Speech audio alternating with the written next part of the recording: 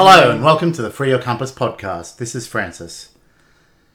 Today I'd like to discuss a topic that's not as exciting and enjoyable as some of the other topics that I hope to be discussing in future episodes.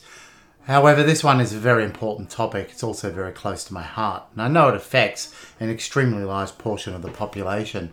If not directly, it'll affect you indirectly. Anxiety and depression. The number of people who are actually going through these problems is astronomical, and it's growing. To varying levels of degrees, you will likely to have either experienced it or know somebody close to you who has.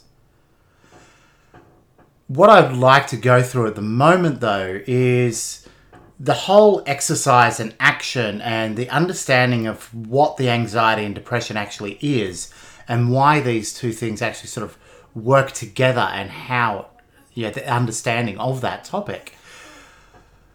As many of you, I have been very aware of the fact that one of the number one ways of dealing with anxiety and depression that is constantly touted and told to us is that we should get out there and do some exercise. Now, basic logic dictates that that should be good for you, but the basic understanding as to why exercise is going to help never really made a hell of a lot of sense to me, outside of the fact it's good for your health. If you have anxiety and or depression, the last thing that you want to do is get out there and do some exercise. First and foremost, you're absolutely exhausted. You have no energy to do anything else. Moving is difficult enough, let alone calling it something that's exercise. And very rarely do you actually want to go outside. A lot of us do this because we've got no choice, but it's not something we generally do just as a voluntary basis. So why was exercise actually good for it? Well, this actually goes back to a more holistic understanding of where the basics of the cause of both anxiety and depression come from. So anxiety is essentially a worry about what's going to happen, and depression is essentially a worry about what has happened. And that's a very broad-based viewpoint, but it's in essence accurate. Through our lives, various things will happen to us, and we gain lots and lots of evidence in our heads through experience that will justify these feelings that we have about what will happen and what happened. Depression, the things that you did wrong, what's going to go wrong because you know how bad you are at it, what's the point, those kinds of essential feelings. Anxiety, oh my God, it's going to go wrong, I can't possibly handle this, everything's coming to an end, it's crashing in around me, is the basic essence of that kind of a feeling. But where does it come from? Why does it actually exist? So I was given this explanation, and it's actually quite elegant in how it works. So follow me with this and humour me. So you're going for a walk in the bush. Everything's fine. You hear a rustle in the leaves. You're alerted. The fight-flight system kicks in. All right, could be danger. You look, and a predator comes out, like a bear or a tiger or whatever. And it looks at you. You freak out. The standard response would be you run like hell. Okay. You get away, and then you start to calm down. Alright. That's your base scenario. Several years later, after recovering, you're going through a walk through the bushes again, you hear a rustle. There's an instantaneous reconnect to that event that happened in the past. You know, no longer is it possibly a danger, it is a danger. Something is about to come out of there and kill you. So you freak out. You go into an absolute panic state. This is totally natural, by the way. And then a rabbit comes out. And then you start to ease back. Okay, so these basic scenarios then help to explain the anxiety and the depression side of it. So, you're walking through or you're going into an event. So, how to put this again? I'm just trying to remember. Bear with me, please.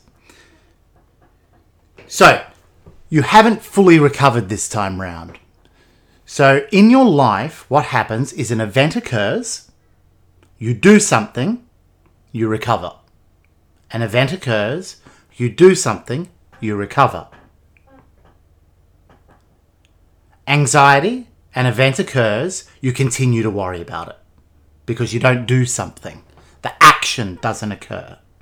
Depression, something happened, you continue to worry. No particular action occurs, so you continue to worry. Now, in both of these examples, you go to worry about future, worry about past, and how that affects your future. So everything ultimately is going to come back to how it affects your future. The difference being is that it's in your head. Now, your body does not know the difference between what's actually happening in the outside world and what's happening in the inside world. It reacts the same way. So you're worrying about an event, you're concerned about this event without action, your body's waiting for you to go into fight mode and actually do something. So it's not actually doing that. All the stress hormones are still there and you're getting more and more and more panicked. This puts your body into a heightened state. It's using up energy. Oh my God, a day through of this energy, you're constantly in this heightened state, you're exhausted. This is why, to a large degree, why anxiety is exhausting and why depression is exhausting. Where's the exercise come in? Now, exercise is the easy way out solution.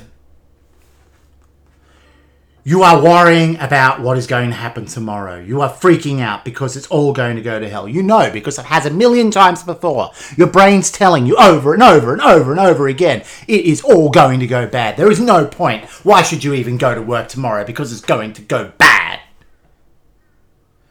There's no action that you can actually take because this hasn't even happened. It's not even there yet.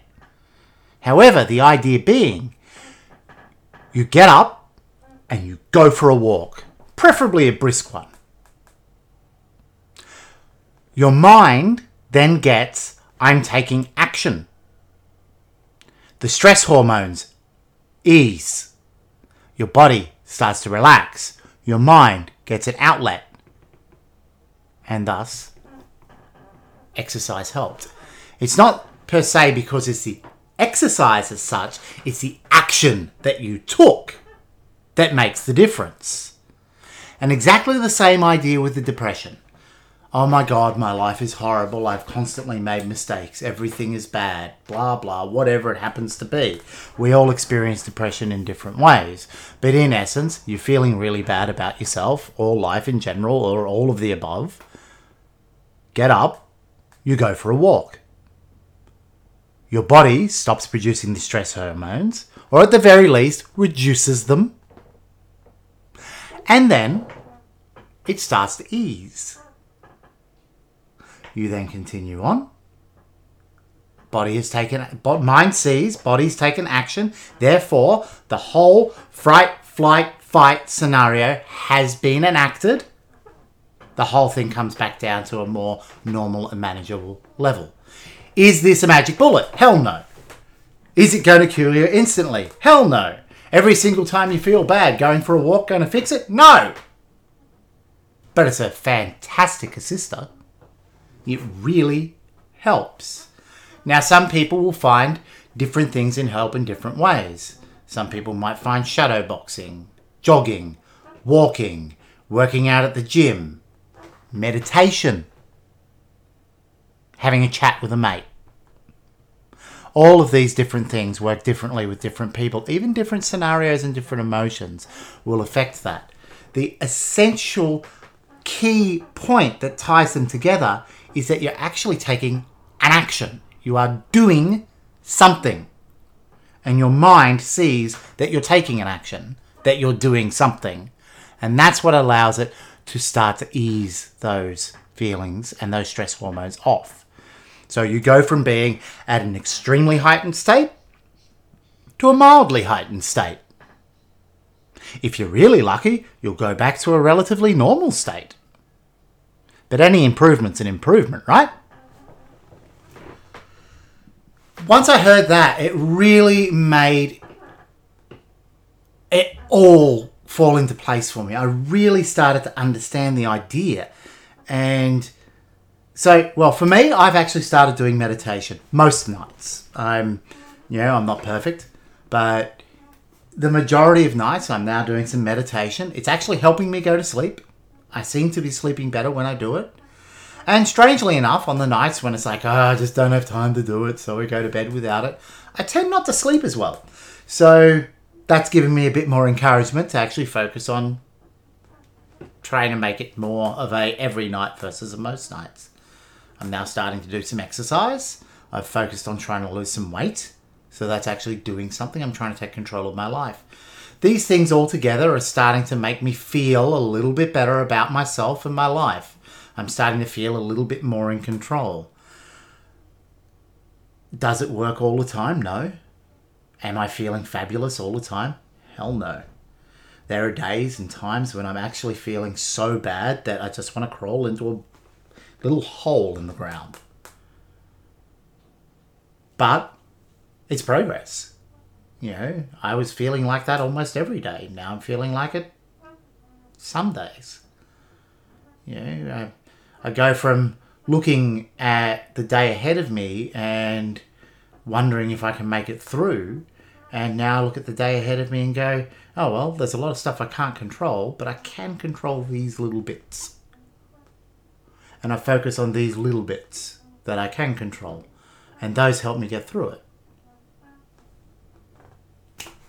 So what I'm really hoping with this is that some of what I've put across helps you to understand yourself a little bit better, understand how you can help yourself a little bit better. And for those of you who aren't actually going through it yourself, hopefully this helps you to understand what your friends or relatives are going through. That, maybe you can look at them now and actually go, I get it. And potentially you can help support them a little bit better. You'll be able to explain something to them in a manner that gives them a penny drop moment so that they can take a little bit more action to improve their life. Ultimately, in the grand scheme, if you can make one person's life just a tiny bit better, hey, that's what we're here for, right? Until next time, thank you very much for listening. I'll catch you in the next one.